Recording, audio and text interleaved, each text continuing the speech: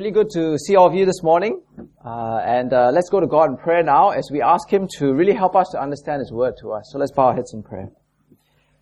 Dear Father, as we come before you today, we pray that as we come to your Word, that you will give us a picture of who you truly are and to know how we must respond to you in everything that we do. And we pray for all these things in the name of Jesus Christ. Amen. Now, there was once a very famous evangelist in Australia that I had the privilege of hearing a few times called John Chapman. Now, he's since died, but when he preached, I really felt that he really made the passage and God come alive. And he would preach anywhere, in pubs and clubs, in offices and workplaces, in schools and homes and sporting events. I remember him actually preaching on a boat once before. So he would go anywhere and preach any time to seek and save the lost. But I remember him telling us a story one day about how when he preached and after the sermon, a young man came up to him and said that he was offended by his sermon. And he said to John, he said, you're trying to scare me into believing in Jesus. You're trying to scare me that God will judge me. He says, well, that won't work with me, this young man said. I don't believe in a God like that. That's not the sort of God I believe in. The sort of God I believe in is a God of love. Now, what is God like? What is God really like? Now, I think that what this young man expressed to John Chapman wouldn't be very far away from what many Singaporeans and many people around the world believe in. That God is a mild and meek God. That God is some sort of this benevolent, caring, somewhat absent-minded Akong figure, right? Always loving, always patient, always full of grace. And I think that as we come to the book of Amos, even though there are many centuries which bridge our time and Amos's time, that was probably quite similar to the way that they viewed God as well. Now, let's look right at the very beginning of Amos to get a bit of background, because background is essential to understanding the book of Amos.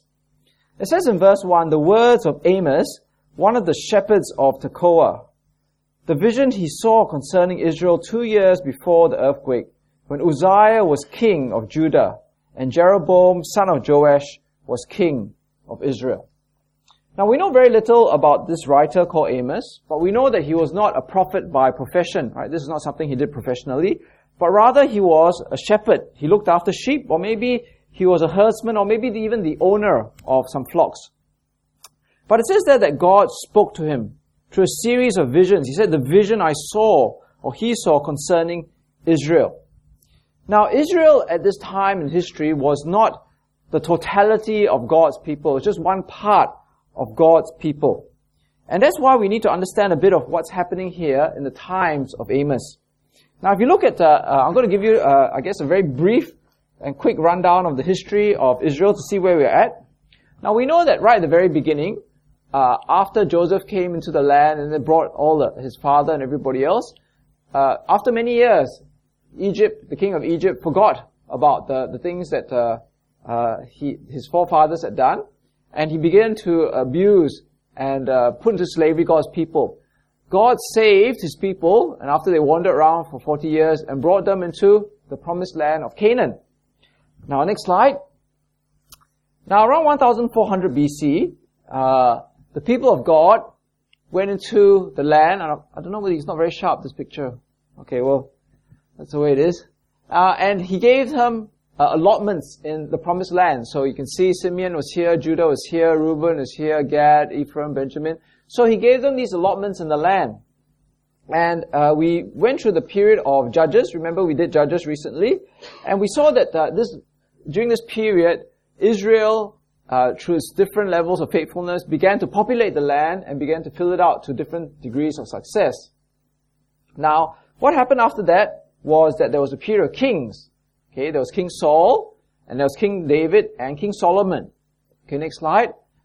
Now, the period of King Solomon was probably the richest and the most successful period of the kings, the monarchy. And as you can see, the extent of the land controlled by Israel was very large at this time. It's probably the largest at any point in time which was controlled by God's people. Unfortunately, after King Solomon died, there was a split with the kingdom, because obviously King Solomon had many, many wives, and this contributed to a lot of problems in the terms of succession and kingship. So the land was divided. God's land was divided into Israel, which is the northern kingdom made out of 10 tribes, and Judah, the southern kingdom, which was made up of the southern provinces. And this northern kingdom, Israel, and the southern kingdom, Judah, they became separate countries in every sense. They had their own capitals. So the capital of Israel is religious capital, and its administrative capital in the beginning was Bethel, and Jerusalem was the capital, the religious capital and administrative capital of Judah. And both Judah and the northern kingdom, Israel, will be at war at various stages after this split. And I think this period was a period in which both the Israel and the Judah, the northern and the southern kingdoms, as they were fighting each other, there was a period of weakness where all their neighbors took advantage of this split, the civil war, the Philistines, the Ammonites, the Moabites, the Edomites, the Syrians, to win back some of the land which they had lost under Solomon. Now, when we come to the times of Amos, next slide, okay, both the southern kingdom and the northern kingdom, so Israel and Judah, experienced a prolonged period of peace, stability, and prosperity.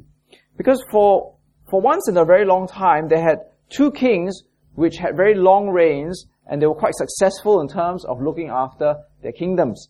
So there's King Uzziah, that we read about here in Amos, King Uzziah in Judah, and King Jeroboam of Israel. And both of these kings ruled in a period of stability and prosperity.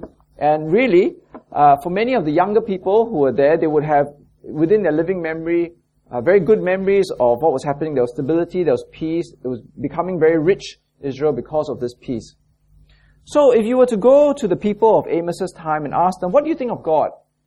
They would probably say the same thing that many people believe in today, that God is a God of love, and He loves us, and He's blessing us, and He's favoring us. God is a very compliant God who answers our wishes.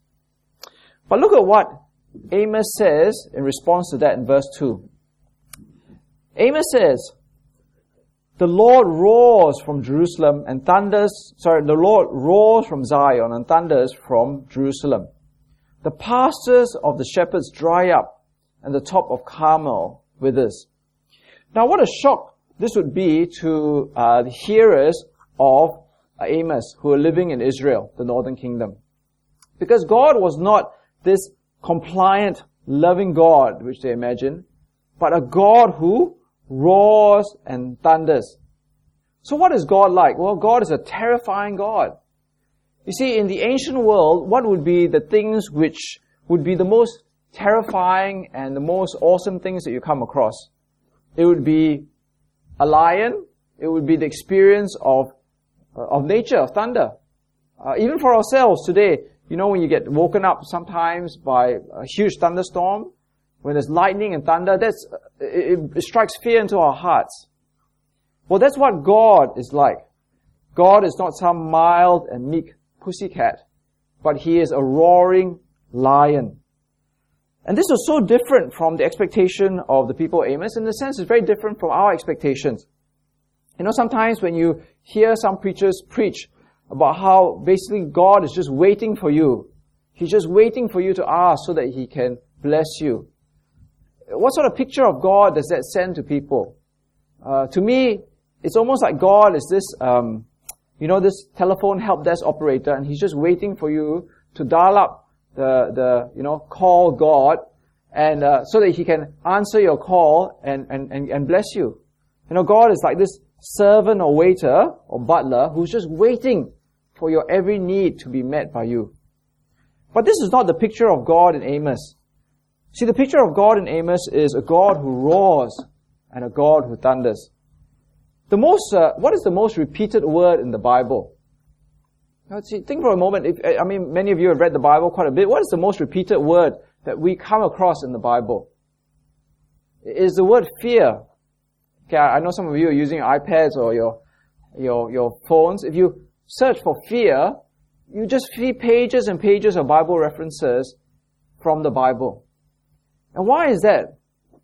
Because God, when you meet God, there is fear. There is real fear. And that's why when people say, I want to meet God, they don't really know what they're talking about, because to meet God is to meet with a terrifyingly powerful God.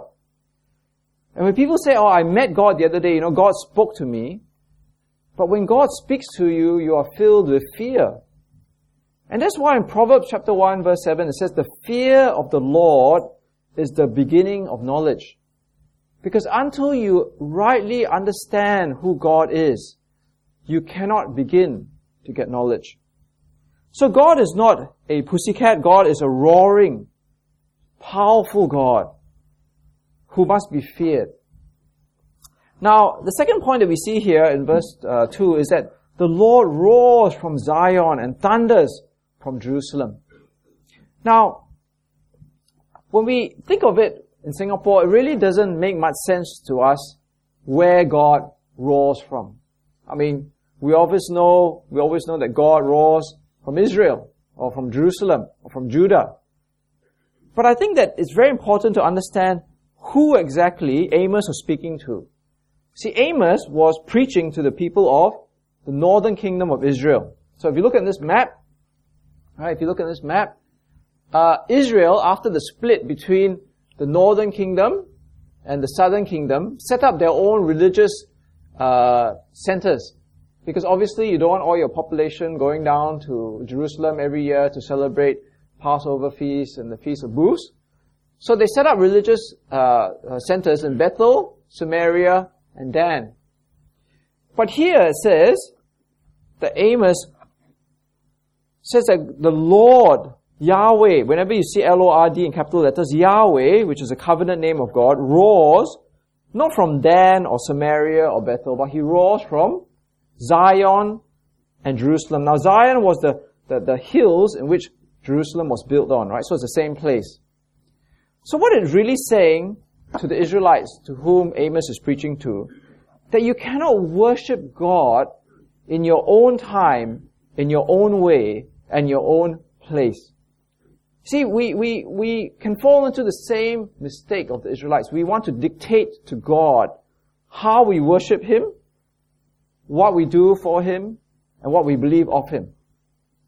And that was what the northern kingdom, the Israelites, were trying to do. When they set up their religious centers in Dan, Samaria, and Bethel, they would set up shrines, and they would set up things which God never said to set up. And in the same way, there are people who live in our time who say, I don't care what God's word says. I will do what I want in order to worship God. I don't really care who God is. I will believe what I want. I will make up my own God and I'll worship Him the way I want to worship Him. But this passage, even up to verse 2, just the second verse, tells us that God cannot be domesticated. See, you cannot tame God or train God like a pet. But rather, God tells you what to do and not the other way around. Now I wonder, as we listen even to just verse 2 of Amos, whether we make that mistake. Whether we find ourselves telling God what we want Him to do, rather than listening to God telling us what He wants us to do. Because that is who God is. He is a powerful God. And we need to listen to Him and worship Him as He wants us to worship Him, rather than make up the ways that we would like to worship Him. Now it goes on to say in the second half of verse 2, that when the Lord, Yahweh, roars from Zion and thunders from Jerusalem, the pastures of the shepherds dry up, and the top of Carmel withers. Now what it says here is that when God speaks, things happen. Right? It's not like some of the dogs in my HDB flat, these small chihuahuas where they bark very loudly. But then, when you take one step towards them, they sort of run away. Okay, right? All talk, but no action. But rather, when God roars, there are destructive and terrifying consequences. When He speaks, the pastures of the shepherds will dry up, and the top of Carmel will wither. So again, if you bring up the old map again, see, Carmel was this place. Can you see Mount Carmel? For those of you who can see well now. Oh, well, thanks. Well, that's very good. Okay, Mount Carmel, which was a range of mountaintops facing the sea, and they were renowned for their luxurious, fertile mountain gardens. But it says that when God roars and thunders, even this fertile mountaintop will wither as a result of God's judgment. Therefore, the message is clear. Now that God is roaring and thundering, it is not an empty threat. It is not something which people can ignore, but rather real judgment and real danger is at hand. And what happens next from verse 3 all the way to the end of chapter 2 is a series of pronouncements of judgments. And this is what will happen in a very real way to all the nations and to Judah and Israel herself. Every one of these pronouncements begins the same way. It says, in verse 3, this is what the Lord says.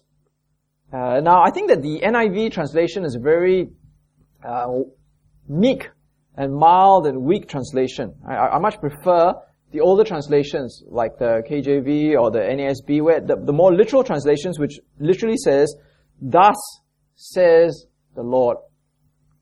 Because when I read this, I said, this is what the Lord says. It's almost as if I'm just communicating to you some information, right? This is what Y said, or this is what I said, or this is what somebody said. Oh, it's just information, This is what someone said. Holland won last night, Belgium lost. Okay, I'm just giving you information. But actually what it literally says in verse 3, and every time there's a pronouncement, is, thus says the Lord. It is not a communication of information, but rather it is a pronouncement of judgment where God is saying, this will happen. This is going to happen because I have roared and I've thundered. This is not just for your information. This is the future, and this is what's going to happen. And then he always follows it up with this thing, for 3 sins of Damascus, even for 4, I will not relent.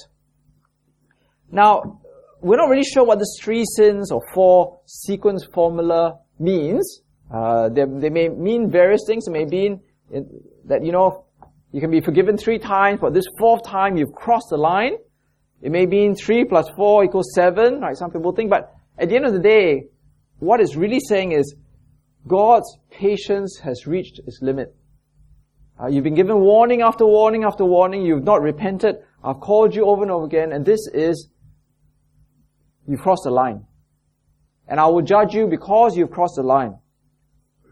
And as we read here, as we've read here with Pokim, what happens is Amos, God speaks through Amos, and next slide, and he goes all around all the nations, almost like a centrifugal way of doing. When you look at your drain, your toilet drain, how it goes from the outside in? So God looks at the outside, and he works his way into the middle. And he pronounces his wrath and his judgment on all the nations around Israel, and he ends up with Israel last. So let's pay attention a bit now to how God pronounces his judgment on the nations and what's going to happen. So in verse 3 he says, this is what the Lord says, or thus says the Lord. For 3 sins of Damascus, even for 4 I will not relent, because she threshed Gilead with sledges having iron teeth. Okay, so God says that Damascus, which is up here, next slide. Okay, up here Damascus, which is the capital of Syria, he will judge her because she has trashed Gilead. Gilead is this region on the east of Israel. Very bad place to stay, obviously, bad neighborhood, because everybody beats up on Gilead, as we will see. But it says there that Damascus didn't just go in and fight against Gilead, but it says that she trashed Gilead with sledges having iron teeth.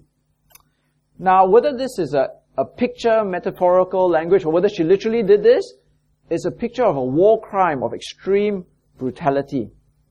To trash something, next slide, is to harvest grain using like a cart and sort of cutting down the stalks of the grain. So in the olden days, obviously in the olden days, they didn't have this sort of machine, but they would have carts which were drawn by bulls and cows, and they'd have, strings apparently of sharp iron and bones which would cut and drag across all these stalks of grain. So whether Damascus literally put live people there and drag these carts across them, or whether she was so brutal to Gilead that was equivalent to doing that, we don't know. But God says that she is guilty of terrible brutality, of barbaric war crime, horrible torture.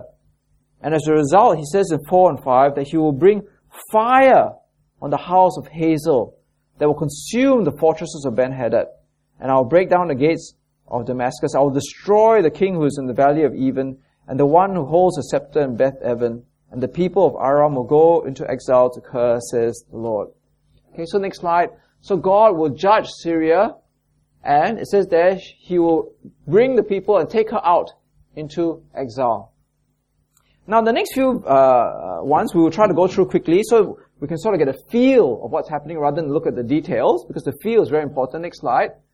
So here, he talks about Gaza. And he says, for 3 sins of Gaza, even for 4, I will not relent, in verse 6. Because she took captive whole communities and sold them to Edom. Okay, so I just got this random picture. Alright. And probably what was happening was the people, the Philistines here were capturing communities on the outskirts of Judah, and they were selling them to Edom for slavery. So they were guilty of being involved in the slave trade, taking captive whole communities and families and children and selling them as slaves to Edom. And what does God say he's going to do? He will destroy the major cities of the Philistines, right? That's what it says there in verse 7 and 8. The next city is Tyre. Okay, Tyre was up north, and Tyre actually did the same thing. It says that she also transported slaves, whole community of slaves to Edom. Edom seems to be this big supermarket for slavery, right? Okay, so everybody's selling slaves to Edom, and Tyre got into the act. But look at what it says of Tyre, because Tyre actually is guilty not just of the slave trade, but it says there of a double sin. So in verse 9 it says, for 3 sins of Tyre, even for 4, I will not relent, because she sold whole communities of captives to Edom. And it says there, disregarding a treaty of brotherhood. See, what it was actually saying was, Tyre should never have done this, because actually since the time of King David, Tyre had a treaty with God's people. So King David, King Solomon, even up to King Ahab, Tyre had very good relationships and a treaty with Israel and with Judah. So as a result, what she was actually doing was not just being guilty of slave trading, she was guilty of betrayal.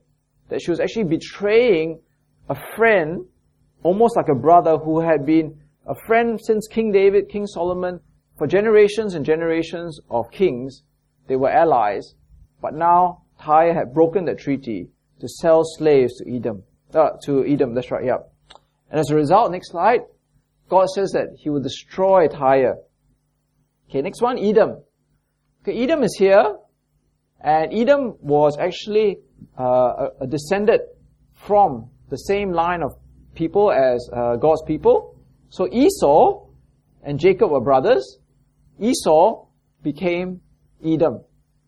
And Edom here says, fought and pursued relentlessly Judah and kept fighting and fighting against Judah. And God says, and it says here in verse 11, that she slaughtered the women of the land. Again, another war crime, right? So here God is actually saying that Edom is guilty of unrelenting warfare and a war crime against the civilians as well. And next slide, as a result, God will destroy Edom, its major cities. Okay, next slide. Okay, Ammonites are here. And the Ammonites, it says, fought and destroyed against Gilead. They tried to expand their land. But more than that, they ripped open pregnant women. Okay, again, another war crime, another horrible torture, and God will judge them. And last of the nations was this nation of Moab. Now, Moab is a very interesting case for us, because in all the other cases, Philistines, Ammonites, Damascus, Tyre, they all seem to be committing sins against God's people. They were sinning against God's people. So maybe people were thinking, well, God is really judging these nations because they're picking on His people. But the sin of the Moabites, if you notice, was that they burned as if to lime the king of Edom. So the sin was not against God's people in Judah or Israel, but against Edom. And what it actually shows is God is not punishing the nations because they are sinning against His people, but they are sinning against Him. Right? Their sin is not just against His people, but He's punishing them for their sins. And as a result, it says there, next slide, He will destroy the nation of Moab and its capital in Kerioth. Now I think that as we look at this passage just quickly, I think it shows us that when people sin, God will call them to account. It doesn't really matter whether people know God, know Yahweh, or whether they recognize Him, or whether they even recognize His law, or what His standards are. Because God will call them to account and He will judge them. And what seems to be happening here in verse 3 to chapter 2 is that people will be without excuse. Because through general revelation, they have no specific revelation of God, they don't know what the law is. In their conscience, they would have known that slave trading, the breaking of treaties, cruelty, destruction, all these things were wrong.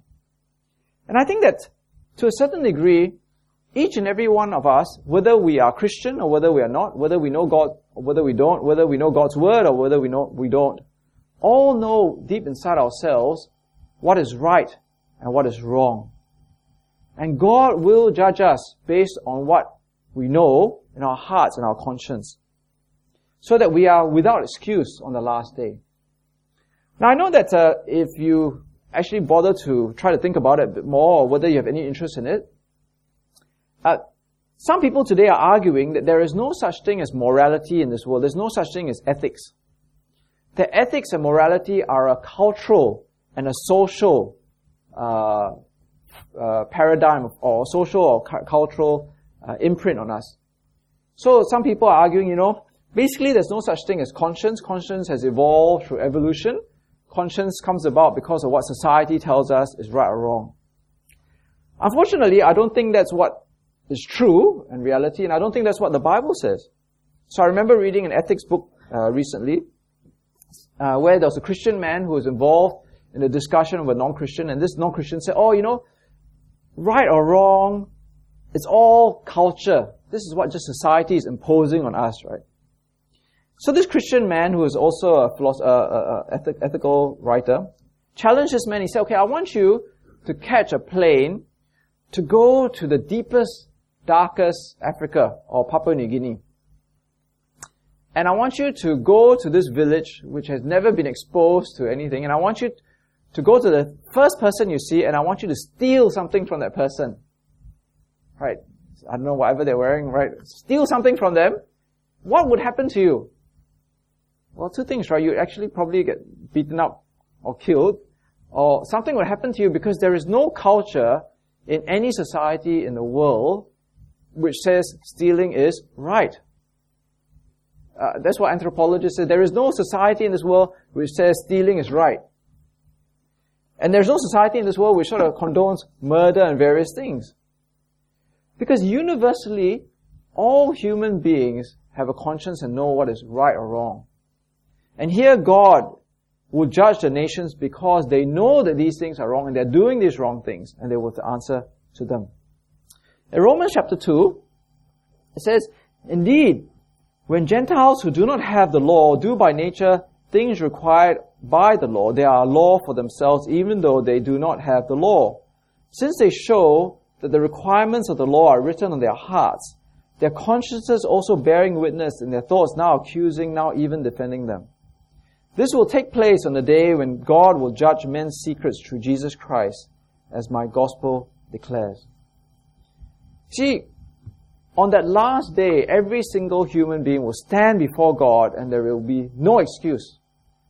There will be no excuse because deep inside each person there is an awareness of sin and what is right and what is wrong. See, even for ourselves, there are times where we do things in our heart where we know is wrong. And we try to rationalize it away. We think, well, nobody will get hurt if I do this, or everybody's doing it anyway, and nobody will know.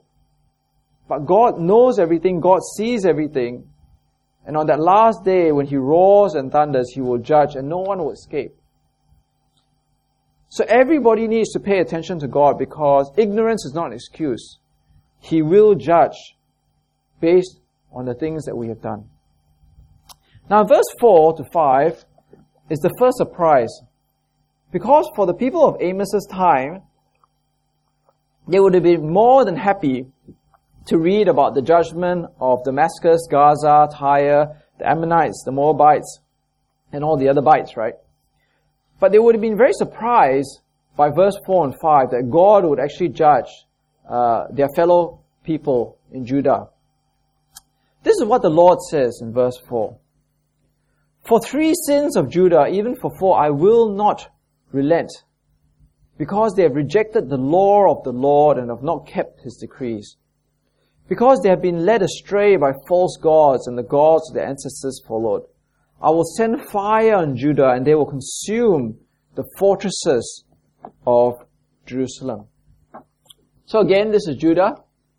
And God actually says, because they have not kept the law, they followed other gods, their punishment is exactly the same. He will send fire on Judah, which will consume the fortresses of Jerusalem. Now, this to us, even to us, is a very surprising thing. Because it seems as if the sins of Judah are nowhere as severe in the world's eyes as the sins of the Moabites or the Damascus or of Gaza. Right? If you look at exactly what Judah has done, they have not kept His decrees and the law. They've followed other gods. But I think that in the world that we live in, that's not a very big deal, isn't it? I mean, lying, stealing, cheating, following other gods, that's all okay.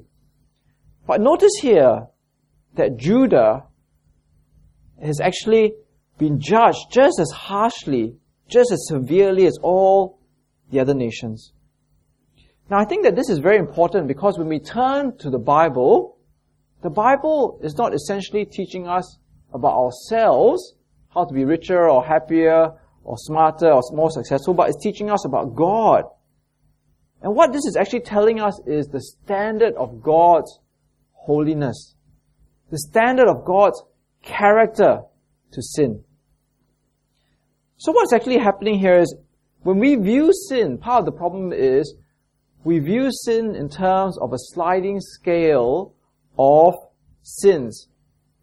Many people say, oh, I'm a good person. And you say, why are you a good person? And say, well, I'm not a murderer, and neither am I a rapist, or neither am I something else. So we think, well, because I'm not a murderer and I'm not a rapist, then I'm actually a good person before God.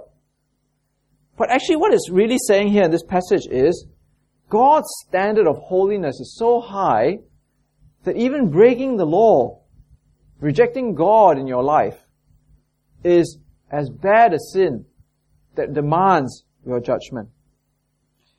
Now, I think that when we sit here, does anybody think they're as sinful, as evil as Hitler? No, right? Does anybody here compare themselves to Stalin? No. Do we see ourselves in the same category as Pol Pot? No, isn't it? But the thing is, based on man's morality, man's judgment, yes, we are not like Hitler, Pol Pot, or Stalin. But in God's eyes, when we break the law, when we reject Him, we are of the same category. We will face the same level of judgment. Now, this thing really cuts into our hearts to teach us just how much God hates sin and how bad judgment will be. I remember someone shared before of, Billy Graham? You all know Billy Graham, right? Billy Graham was this very famous preacher before my time. And apparently there was another evangelist, which was a contemporary of Billy Graham, who apparently preached very effectively as well. But when people were evangelized by this man, apparently many of them remained Christians for many years longer than after Billy Graham. Because apparently when Billy Graham preached, after 1 year they did some surveys to see how many people were still Christian, and unfortunately many had left. But this other guy, who when he preached, many years later, many people still remain Christians. And one of the reasons that was found was because he kept preaching about God's judgment. And he really preached God's judgment really incisively and really faithfully, so that people saw the great need for salvation. See, the problem that we live with today is that we live in an age of cheap grace. Cheap grace. Because we think that we are generally good people, and we just need a little bit of forgiveness. Just a little bit for the little things I've done wrong. But that's because we have a profound misunderstanding of just how sinful we are in God's eyes. See, if we look at this passage and we see how Judah is judged for breaking the law and rejecting God, then in the same way, when we look at ourselves, we have to see that we are truly and utterly sinful by God's standard. Jesus said the same thing when he spoke to the Pharisees, because the Pharisees had a very misunderstood, they misunderstood God in terms of how perfect they were, isn't it? So here in verse 36, I'm just going to read to you a long passage. I won't spend a long time talking about it, but I think the point is clear. Now, one of the Pharisees, right? These Pharisees, remember, they thought they were very perfect people. They were very sinless. Invited Jesus to have dinner with him, and so he went to the Pharisee's house and reclined at the table. When a woman who had lived a sinful life in that town learned that Jesus was eating at the Pharisee's house, she brought an alabaster jar of perfume, and as she stood behind him at his feet weeping, he began to wet his feet with her tears. Then she wiped them with her hair, kissed them, and poured perfume on them. When the Pharisee who had invited him saw this, and he said to himself, if this man were a prophet, she would know who is touching him, and what kind of a woman she is, that she is a sinner. Jesus answered him, Simon, I have something to tell you. Tell me, teacher, he said. 2 men owed money to a certain moneylender. One owed him 500 denarii, and the other 50. Neither of them had the money to pay him back, so he cancelled the debts of both. Now which of them will love him more? Simon replied, I suppose the one who had the bigger debt cancelled. You have judged correctly, Jesus said. Now he turned to the woman and said to Simon, do you see this woman? I came into your house. You did not give me any water for my feet, but she wet my feet with her tears and wiped them with her hair. You did not give me a kiss, but this woman from the time I entered has not stopped kissing my feet. You did not put oil on my head, but she has poured perfume on my feet. Therefore I tell you, her many sins have been forgiven, for she loved much. For he who has been forgiven little loves little. See, the problem of the Pharisee and our problem is that we love Jesus little because we believe that we need to be forgiven little. But when we recognize just how far short we have fallen from God's holiness, then we recognize just how much forgiveness we need from God. All the more when we see how far short we have fallen, then we will run to the cross of Jesus Christ even more. See, ultimately, we need to see that there is a great gulf in our life in terms of meeting God's standard. If failure to keep His law is the same as ripping open a pregnant woman's belly, then we see how, in God's eyes, how far short we have fallen before Him, and all the more we need the forgiveness of God. Now, let us not delude ourselves that God will not judge in this way. Because I think the last thing that we see here is that God is a God of history. And ultimately, He did bring the destruction to Judah, the Amorites, the Moabites that He promised. Okay, next slide. Okay. Now, Amos preached between 750 and 760 BC. Okay, remember this was a very good time. Everybody was very happy, peace and stability. Assyria would rise as the preeminent force or military power within a few decades, and by 722 BC, right, just 30 years from when Amos was preaching, Israel would fall, and all the threats of judgment that were prophesied by Amos would come true. So God is a God who will keep His word, and He will bring judgment.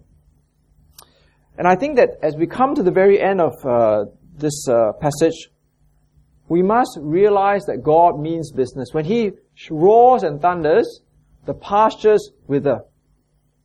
Now, in conclusion, I'd like to share this illustration. I was in the MRT the other day, a while ago, and it was very empty. And this woman, the mother, and the child came in. And this child proceeded to run up and down the aisle, screaming away, right? And then decided to lie down flat across 4 seats on the MRT. And I was watching this child, and I was thinking, what on earth is happening here? And then the mother kept saying to the child all this while, right? They were in the carriage with me. Oh, don't do that, I'm warning you, you'll really get in trouble if you do that. You really get it from me, I'm gonna get you, you're gonna be in trouble if you keep doing that, right? But throughout the whole journey, the child just kept running up and down the carriage, lying across the seat, jumping on the seats. And I was just watching this whole thing happening in front of me, and I knew that from the child's perspective, he knew that the mother was never going to punish him. Right? That you could tell that this had happened maybe every trip that this child takes, right?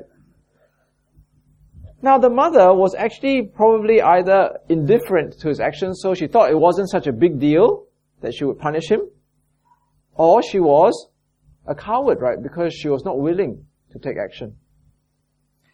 In the same way, people mistake God for being indifferent to our sins, or we mistake God for being a coward and not willing to take action.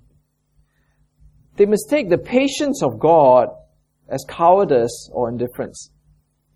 But I remember, what's this guy who preached at our church before? I can't remember his name now, but I got one of his commentaries.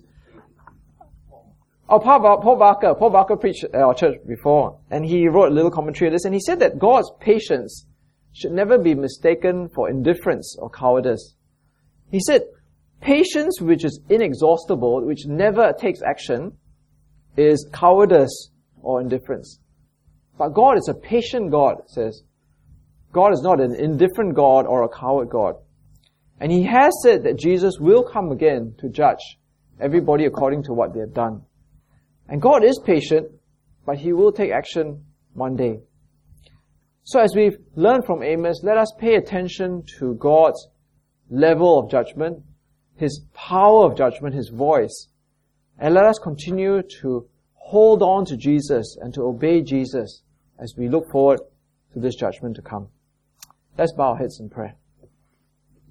Dear Father, as we come before You today, truly we want to pray that the full impact of what Amos preached so many thousands of years ago will sink in. For You have not changed. Your power has not changed. You still roar and thunder. And the effect of Your judgment does not change. It actually brings concrete and awful judgment. And help us to see that as a result, we need to see how sinful we are before You, that we have fallen way, way short of Your standard. And that we need Jesus all the more. We need to run to the cross for forgiveness. Because it is only at the cross may we find refuge and safety from Your judgment. And dear Father, may we never leave Jesus, but continue to grow in the grace and the knowledge of Jesus. That truly, when the judgment comes, we will be able to stand firm before You, knowing that Jesus has already paid for our sins. And we pray for all these things in the name of Jesus Christ. Amen.